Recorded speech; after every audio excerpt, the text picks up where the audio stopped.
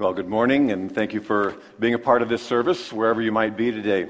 Take your Bibles and turn with me again to the book of Ecclesiastes, where we have been studying. Today we look at the first 15 verses of Ecclesiastes 7. Ecclesiastes 7. Psalms, Proverbs, Ecclesiastes, if you're looking for it in your Bible. This past week, I came across a quote by Jim Carrey, the actor, that nicely summarizes our study from last week, chapter 6. Jim Carrey said, "I think everybody should get rich and famous and do everything they ever dreamed of so they can see it's not the answer." Isn't that wise? He would like to see that we could experience wealth and fame and do everything we dream of, because then we would know it's not the answer. And that's really what we saw last week in chapter 6, that the so-called good times are not always so good for us. You can have money and fame, and it says even health, live a long time, and be empty and unhappy. As we continue our study into chapter 7, we really discover the flip side of that truth, and that is this, that hard times can be very good for you. Hard times we don't really want to hear that, I know, but hard times can be very, very good for us. And there's kind of a almost shocking first illustration as he tells us that funerals are better than parties. Ready for that? First 4 verses. A good name is better than fine perfume, and the day of death better than the day of birth. It is better to go to a house of mourning than to a house of feasting, funerals, not parties. For death is the destiny of every man, and the living should take this to heart. Sorrow is better than laughter, because a sad face is good for the heart. The heart of the wise is in the house of the mourning, but the heart of fools is in the house of pleasure. He kind of turns everything upside down in terms of what we would desire and says, actually, no, it really works much the opposite. Hard times have more value than good times because, I think this is the key issue, they make us think seriously. So he starts with a simple proverb, something he said similarly in the book of Proverbs. Solomon says, "A good name is better than fine perfume," or however you might have it in your translation. Literally, it's a good name is better than good oil. The oil he refers to is olive oil, which was a precious commodity of the day. It was used in perfumes. It was used in food products like our salad dressing. It was used kind of as an anointing when you were honoring somebody. It was used as a lamp fuel, oil. And so you needed it, and it was you pressed it down from olives. It was a very, very good thing, and you needed a lot of it. So would you rather have a good reputation or good oil? And indeed, there's plenty of people in the world who would easily sacrifice their reputation to have money. They forfeit their reputation, they forfeit relationships, people don't trust them, people don't like them. But Solomon reminds us, no, you'd rather have a good reputation, wouldn't you? And that's what draws him into this illustration of the funeral, where he says a day of death is better than the day of birth. I mean, you got to be kidding. That gets our attention. In what way could that ever be true? We rejoice at a good birth, this baby is healthy and crying and wonderful, and we're celebrating, and we're mourning at a funeral, so how could that somehow be better? And it seems he's drawing attention to that first line. He says, because at the day of death, you can discover the character of the person because they have lived their life. And so if you are thinking at a funeral, then that is going to be a valuable time. And this man's or this woman's life has already shown itself to be of value. But the day of birth, you don't know what's going to happen. This child could be a disgrace and be somebody who's a bad influence on others. So it's better to go to a house of mourning, verse 2, than to the house of feasting, the funeral, not the party. Because where do you find people who are thinking seriously? Not when you got the mix of alcohol and hilarious laughter. You're ignoring everything important. In fact, you probably make some mistakes. So it's better to be at a funeral, better for you. Because death is the destiny of every man, and the living should take this to heart. Somehow when you see that body lying there lifeless, you are thinking about the right things. You're thinking about the most important things. You realize that you're one day closer to your own appointment. Verse 3. Sorrow is better than laughter, because a sad face is good for the heart. It does the right things for the heart. He's not against good fun. Really, that's not in the context at all that you're enjoying time as a family or playing a game and you're laughing or the kids are laughing and having a good time at a coffee shop. This isn't about that. This is comparing the time when people are kind of getting crazy at a party and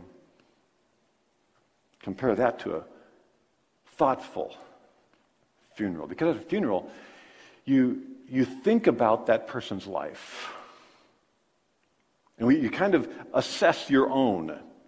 You know how we often have open mic times at a funeral where people can stand up and say something about the person. And as you hear somebody who's had a real positive influence, maybe spiritually or emotionally, and all these characteristics, you think seriously and you say to yourself, I want to have that legacy. I want to be like that. But then there's other times when, I've been at funerals where the mic is open occasionally, and people are like scrambling to come up with nice things to say. Because you don't just stand up and say, Joe was rich, but nobody liked him. It just doesn't seem appropriate. And so it makes you think, no matter who the person was, you think about the right things. It's good for your heart, the quality of your heart, your priorities. So verse 4 says, the heart of the wise is in the house of mourning, but the heart of fools is in the house of pleasure. You go away from a funeral thinking wise thoughts, but you leave parties sometimes embarrassed. Can't believe I said that. So it's drawing our mind and our heart to think rightly, clearly, objectively, seriously about the most important things. That's why funerals are better. So chapter 7 is a little bit more like a doctor's office. It's not a place where you go to have fun. I mean, this isn't middle school, seeing if you're okay to run the 100-yard dash. This isn't a fun time. Go to the doctor and you're getting those tests, and then they take the tests, and you come in and you sit down, the doctor looks at you, and good report or bad, this is nothing laughing, because this is your health and this matters. So he says, approach life making sure that you pay attention to that which matters. And we were warned kind of that he was going here, because Solomon in chapter 3 was saying there's a time to mourn and a time to dance, a time to weep, a time to laugh. And well, this is that time to think seriously, not because God's opposed to good times, but he is making sure that when we have hard times, we are going to be thinking about the things that will sustain our life here, and of course, that would impact eternity and impact the people that are left behind. So, now that he has our attention, that we would be thinking about a good name, verse 1, and death makes us think about that. He says, so now that I got your attention about character having the priority, he says, let's talk about character. How do you develop character in life? Verse 5. It's better to heed a wise man's rebuke than to listen to the song of fools. Like the crackling of thorns under the pot, so is the laughter of fools. This too is meaningless. We all love compliments. Or as someone has said, compliments do wonders for our sense of hearing. Just, your ears perk up. Somebody is affirming, applauding, praising me. Give me more, give me more. We long for praise, and affirmation is a good thing. It's a sign of somebody who has a gift of encouragement, somebody who just cares about encouragement. Will say those things. It's important, but this is different. The Song of Fools is different. It's flattery. Flattery happens at parties when you're slapping each other on the back and everything's great. You don't talk about problems. You talk about everything that's, in fact, you exaggerate because you want to be friends and fit in. And flattery is a compliment with an agenda. And that's a Song of Fools. Flattery means that somebody wants something from you. They want to tap into your influence. They want to maybe control you. There's some selfish agenda that they have. He says, be aware of this, Solomon says. Don't just take it all in just because you're so thirsty for praise that you just say, oh, that's wonderful. Give me more. In fact, he says, here's what's better than a compliment, a flattery kind. Here it is. Rebuke. It's better to heed a wise man's rebuke than to listen to the song of fools. You got to be kidding. No, he says. In fact, you should even pursue it. Solomon, as well as his dad David, both made this point elsewhere about taking good advice. Better is open rebuke than hidden love. Wounds from a friend can be trusted, but an enemy multiplies kisses. Flattery compared to loving rebuke. Or in the Psalms, David wrote, let a righteous man strike me. That is a kindness. Let him rebuke me. That is oil on my head. Not 1040, but the olive oil that we talked about before. Do you take advice well? Do you take correction? Do you seek input from people who really care about you and know you? If someone gives it, will you respond? It says, heed a wise man's advice. I think the toughest test is in marriage because the complication is that so often in marriage we dispense our great advice at a time of anger or argument. And so it comes across as an attack. A wise man. Notice the character of this rebuke. A wise man's rebuke. Wise people don't spew out criticism when they're mad. A wise person will carefully, thoughtfully, prayerfully, graciously approach someone that A, they have the relationship, the margin, the trust. They have the relationship, and number two, they are doing it genuinely to benefit the other. This isn't just about the selfish desires. And so it's a tricky business, isn't it? But he says it's so much better to heed a wise man's rebuke, and there will be no perfect advice. So are we able to see the kernel of truth in any advice? Because we want to have the character, we want to have a good name, we want our whole life to matter, so that at the end of our life people can grow and benefit, especially those who knew us best and loved us most. So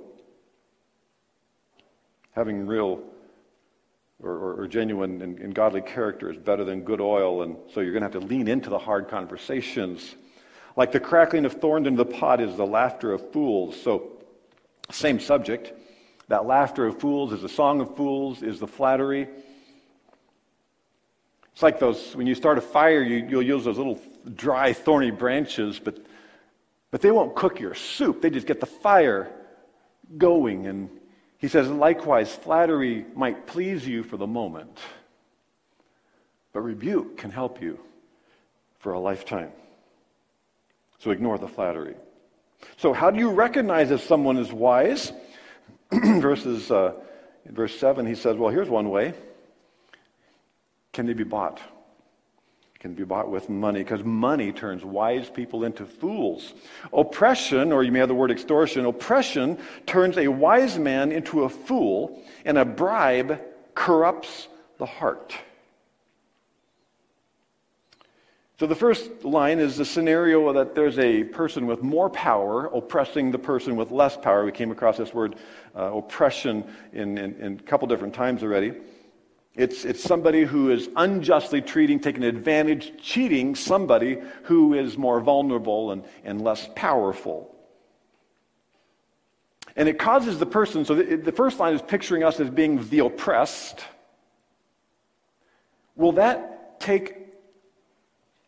drag us down so that we would act really unlike our otherwise more normal, wise character? Because experiencing injustice will turn some people into fools. And I think we can all identify with that when you feel like you've been cheated on the short end of the stick somehow financially.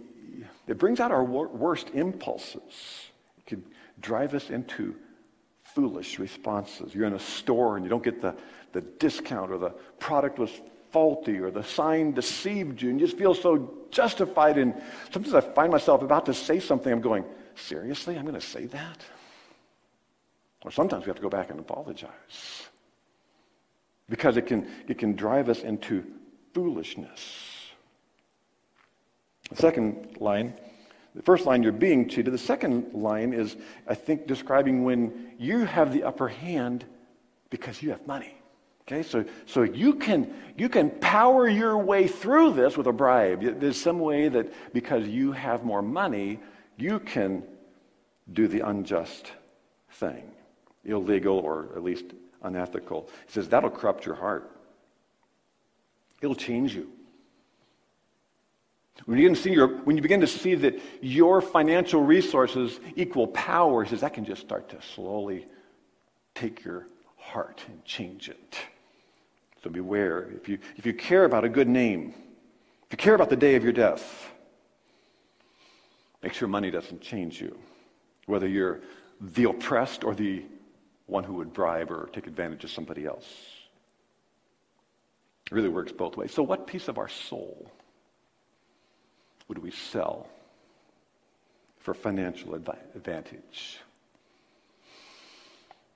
Because the IRS would never know, or the big box store, the big corporation, no one's getting hurt, those kinds of thoughts. So, hard times don't always help us. Hard times can actually push us down if you're the oppressed. So this is kind of like the exception to the chapter, but basically, is it more that success is what's hard on your character, or is it sometimes that hard times are when you excuse bad behavior, defend yourself? Because the intent, chapter 7, is all about how hard times bring the most important potential character growth of your life. In what ways? Verses 8 through 12 point out trials can develop our patience and trials can develop our wisdom. These are like core character issues that are essential to us. The end of a matter is better than its beginning, verse 8, and patience is better than pride.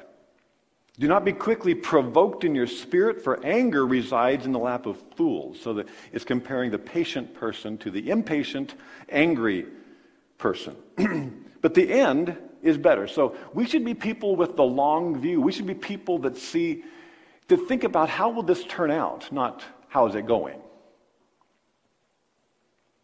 Early last summer, we bought 3 blueberry plants. And I guess they're kind of tricky. So I understand you have to actually test the soil and the acidity, and then you add expensive stuff to it. And the plants survived the summer, but in that first year, they don't give you any fruit. We'll see now if they survive the winter or not, and so maybe next year we'll have fruit. It might cost us 50 cents a berry by the time we're done, but at least it's fun to try. The end of the matter is better. Think of the long view. Think of the fruit of what you're going through. Because in times that are hard and in a trial, we're just all absorbed with the pain or the frustration that we feel. And so are we going to be thinking about that, or will we be thinking about the end of the matter? What is God doing through this hard times? Because good things take time for that fruit to mature. If you know a patient, gracious, enjoyable person, that took time. It probably took hard times. So leverage your hard times to grow patience. Because patience, the comparison is better than pride, or literally, as some of your Bibles have it, the patient in spirit versus the proud in spirit. That's the contrast. Patient in spirit is the person who is able to wait. Wait on God. What will God do with this? And that's fundamentally different than the proud in spirit, because the proud in spirit is all fretful and thinks, I got to change this, I got to control this, I got to manipulate this. And so that's what drives them to this anger, this temper issue of verse 9, as we'll see. But the idea was that the end of the matter would be better than the beginning, and so this process of the hard time is supposed to develop that patience, as James so well reminded us in chapter 1. Consider it pure joy, my brothers and sisters, whenever you face trials of many kinds. This is mind-blowing, because but James is actually telling us we should be so convinced of the value of hard times that we actually say, well, this is going to be good for me. As hard as it feels, this will be good for me. Because you know that the testing of your faith produces perseverance. This is that enduring power that you're going to need all through life. Let perseverance finish its work so that you may be mature and complete, not lacking anything. So the first question we have to ask is, do we even want this? Is this a goal to be mature and complete, lacking nothing? Our church family at different times, everybody's facing something.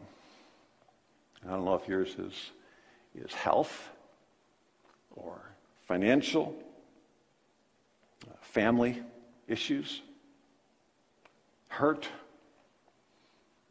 grief, loss, temptation, addictions that have such power, guilt of past failure. There's just so many hard things that are now there.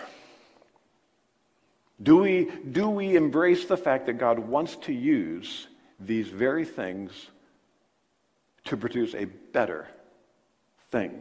The end is better than the beginning. I'm just convinced as I look through my life that God has been in a sequential process. He knows that for me, I needed this at this time, then I needed this, and I needed this, and I needed this. And so there is a master plan that is designed towards my character. And I can either resist or embrace that. Do we trust God's timing when it's just a matter of accepting, not feeling? Hard times will never feel good, okay? We consider it good, we consider it joy, but it'll never feel like joy. Or will it, because if we don't embrace it that way, it is going to anger us, and then what happens? Do not be quickly provoked in your spirit, for anger resides in the lap of fools. That'll drive us to foolish behavior. So what causes you to flare up? That's a temperature indicator. What provokes our anger is the very place God is at work in us. Because anger resides in either the lap, or you have the heart, or literally the word is the chest.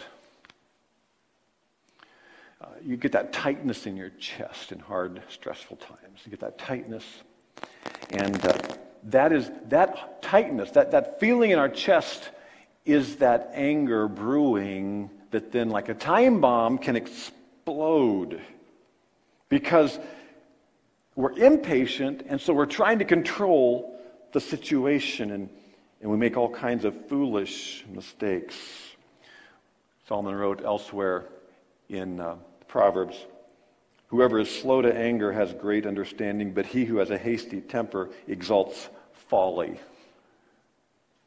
This person, no matter what their past has been, suddenly you look like a fool when you haven't been cultivating patience.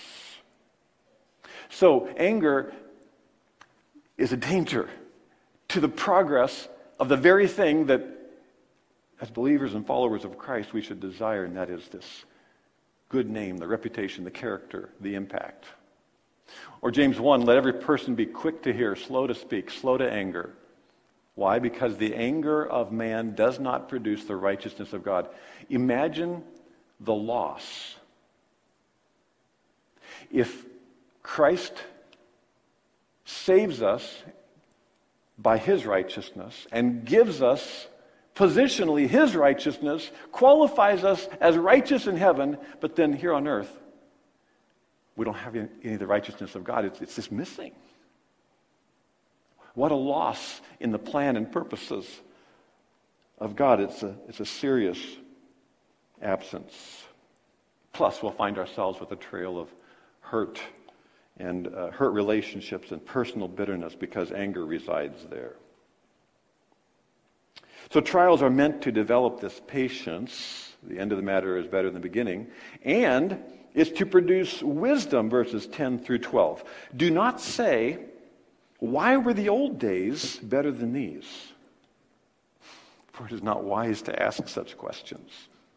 Wisdom is like an inheritance, a good thing, and benefits those who see the sun. Wisdom is a shelter, as money is a shelter. But the advantage of knowledge is this, that wisdom preserves the life of its possessor.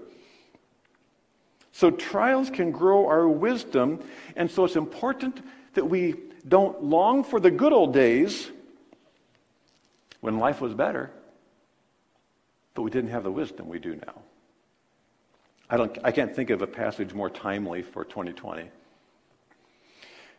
Haven't we all thought this? Why, I just wish it was normal. I wish we could just press rewind before there was a pandemic, before we had the mask issues, before we had the political heat and the anger, and I just want those good old days. I know I longed for it. 10 weeks of preaching to a camera and hoping you guys were on the other side someplace. Adjustments, canceling, just slowly regaining opportunities to minister now. And so what does God's Word tell us about longing for the good old days, normal? It actually tells us don't do it. Don't say, I want the good old days. Don't. It's not wise. Why? Because wisdom is better than that. Because whatever it is that God has allowed is actually so that we would gain wisdom, so that we gain character. So 2020 has been like an inheritance, a windfall from God. Wow. All around the globe is the spiritual opportunity for wisdom, because wisdom's like a shelter, he also says. Like money is a shelter. Money in the savings account means that if the water heater goes or the car dies, you can cover that. Money in the retirement fund means that when you can no longer work, you can still eat. But wisdom is even better because why? The advantage is this, that wisdom preserves the life of its possessor. This reference to having life can refer either or both, either to an extended life, because certainly wisdom will extend your life in general. Because you don't get drunk, so you don't drive reckless, or you don't take illegal drugs or whatever. And so it can extend your life, whereas foolishness can cut it short. Or it could be referring to how wisdom is life-giving. It changes the quality of your life. Your attitudes are different. Your decisions are different. Your relationships are better. Because people like to be around people who are patient and wise. And people tend to avoid or resent the impatient, impulsive, and foolish people around them. So, we really do, like James says, want to have the trials that bring about the endurance, the perseverance, the character, so we can mature. If you really think it through, we really do want the upside of those hard times. Hard times have value, but only if you trust the sovereign God. That's verses 13 through 15. And so we have to trust God's sovereign mix of good times and hard times. Verse 13. Consider what God has done. This is really the first time God is directly addressed. The issue of God is addressed in this chapter. Consider it's a God thing. What God has done. Who can straighten what he has made crooked? That kind of catches your attention because usually we like to think that God is fixing and straightening things, not making them crooked. But this is acknowledging, no, God lets things go crooked. The word means bent. Who can straighten what he has made crooked? When times are good, be happy. But when times are bad, consider. God has made the one as well as the other. Therefore, a man cannot discover anything about his future. In fact, Solomon says, in this meaningless life of mine, I have seen both of these, a righteous man perishing in his righteousness. That doesn't seem right. And a wicked man living long in his wickedness. That doesn't seem right either. Injustices. So, this is teaching us that as we think about our own hard times and what God might be producing, we have to fundamentally accept God's sovereign control. Consider what God has done. It's the work of God. Who can straighten what he has made crooked? There are injustices. Life is not normal. It is crooked right now. We cannot straighten that. God bent mankind all around the globe with a tiny virus. God did. This past year, God has allowed COVID. Again, this is different than saying that God caused it because God is not the author of sin. The virus is a result of the sinful, broken, fallen condition of man going back to Adam. But God has sovereignly allowed this season. All around the globe, and we have to remember the global issue because sometimes it's all about us and America. It's around the globe. So we have to ask ourselves, why did God allow this, particularly for his church? Because God's family is his focus. And so his family, his bride, the church, is suffering all of these struggles and all these conflicts simultaneously. We would have to assume that God is doing something pretty big to allow something that would impact really believers everywhere around the world simultaneously. It happens very rarely. So what good thing is he doing? Because we have to assume in the goodness of God, as he thinks of his family, he's doing something good, just like you as a parent. Do your best to do that which is good. God in perfection does that which is good. It seems he wants to grow our patience, verses 8 and 9, and our wisdom, verses 10 through 12. So, patience. Have you had any relationships tested? Duh. What a spiritual opportunity, right? Didn't you say that? Have you gained patience this past year? Patience for those who love Jesus but don't agree with you. What an opportunity. Wisdom. Wisdom is a shelter that protects. Are you wiser than you were February of 2020? Have your priorities become more clear and God-focused? You've perhaps suffered with COVID or some other illness. You've perhaps mourned. You've been frustrated with what's canceled, frustrated with what the government is or isn't doing. So has it caused you to have a longer, wiser, better, God-focused perspective on this time as well as all hard times? Because that would have incredible value. Don't waste what God allows. And rest in this, God sovereignly allowed it. Who can straighten what he has made crooked? God remains in charge. You're not. I'm not. The Democrats are not. The Republicans are not. Your pastors are not. The scientists are not. The conspiracy theorists are not.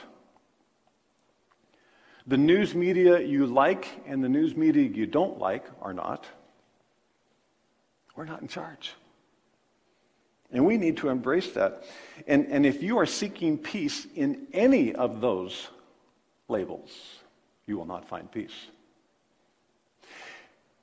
And if you don't find peace in this trial, do you really think you'll find peace in any other?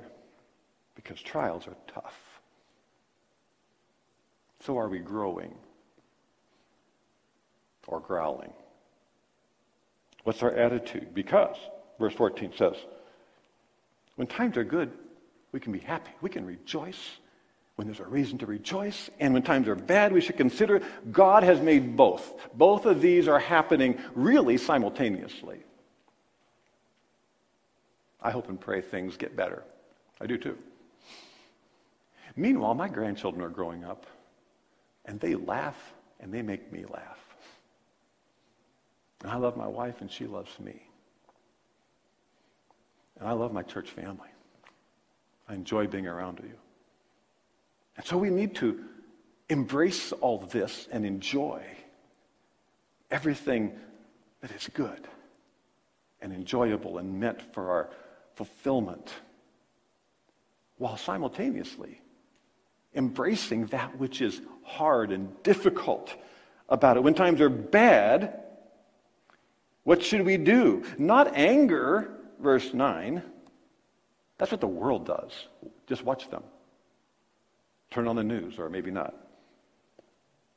But not what the world does, but when times are bad, then that's when we consider that God has made one as well as the other. And he did not let go of the wheel. He did not relinquish control to the Democrats or whatever you're thinking. He didn't, nor did he judge the earth and burn it up. Yet, as we studied prophecy not that long ago, we know that someday he will, but he hasn't. So this is my Father's world, and it is his will for it to go on. And so when times are good, don't feel guilty enjoying what is good. And when times are bad, consider, yeah, God's in this too. Some people have asked if I think this is the end times. One day closer is all I can say. But is it a day? Is it a year?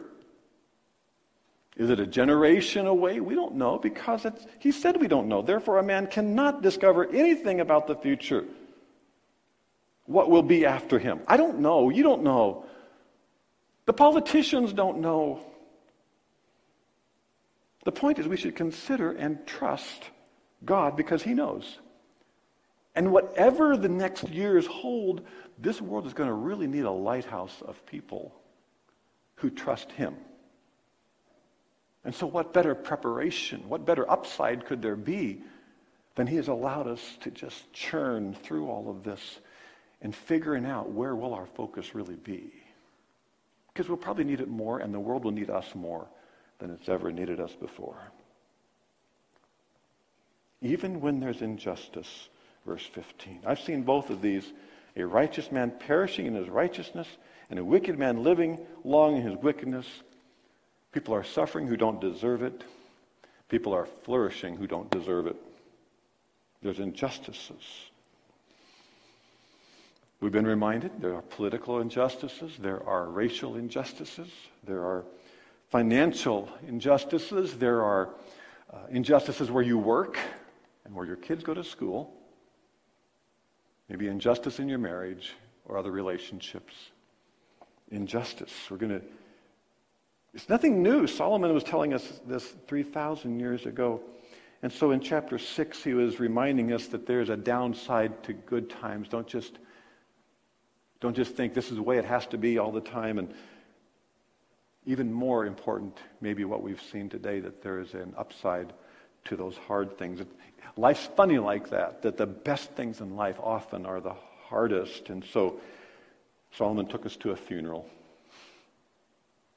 and said, if you go to a house of mourning, you might get some really helpful things that you wouldn't have gotten anyplace else. But this we can count on, and I just want to close with a few words from Lamentations, maybe familiar to you, where the prophet Jeremiah, at a very, very hard time, the nation had finally suffered the discipline of God, and the Babylonians had come and taken away many of the people, killed many of the people, burnt the city. And Lamentations is Jeremiah writing, looking over the city of Jerusalem.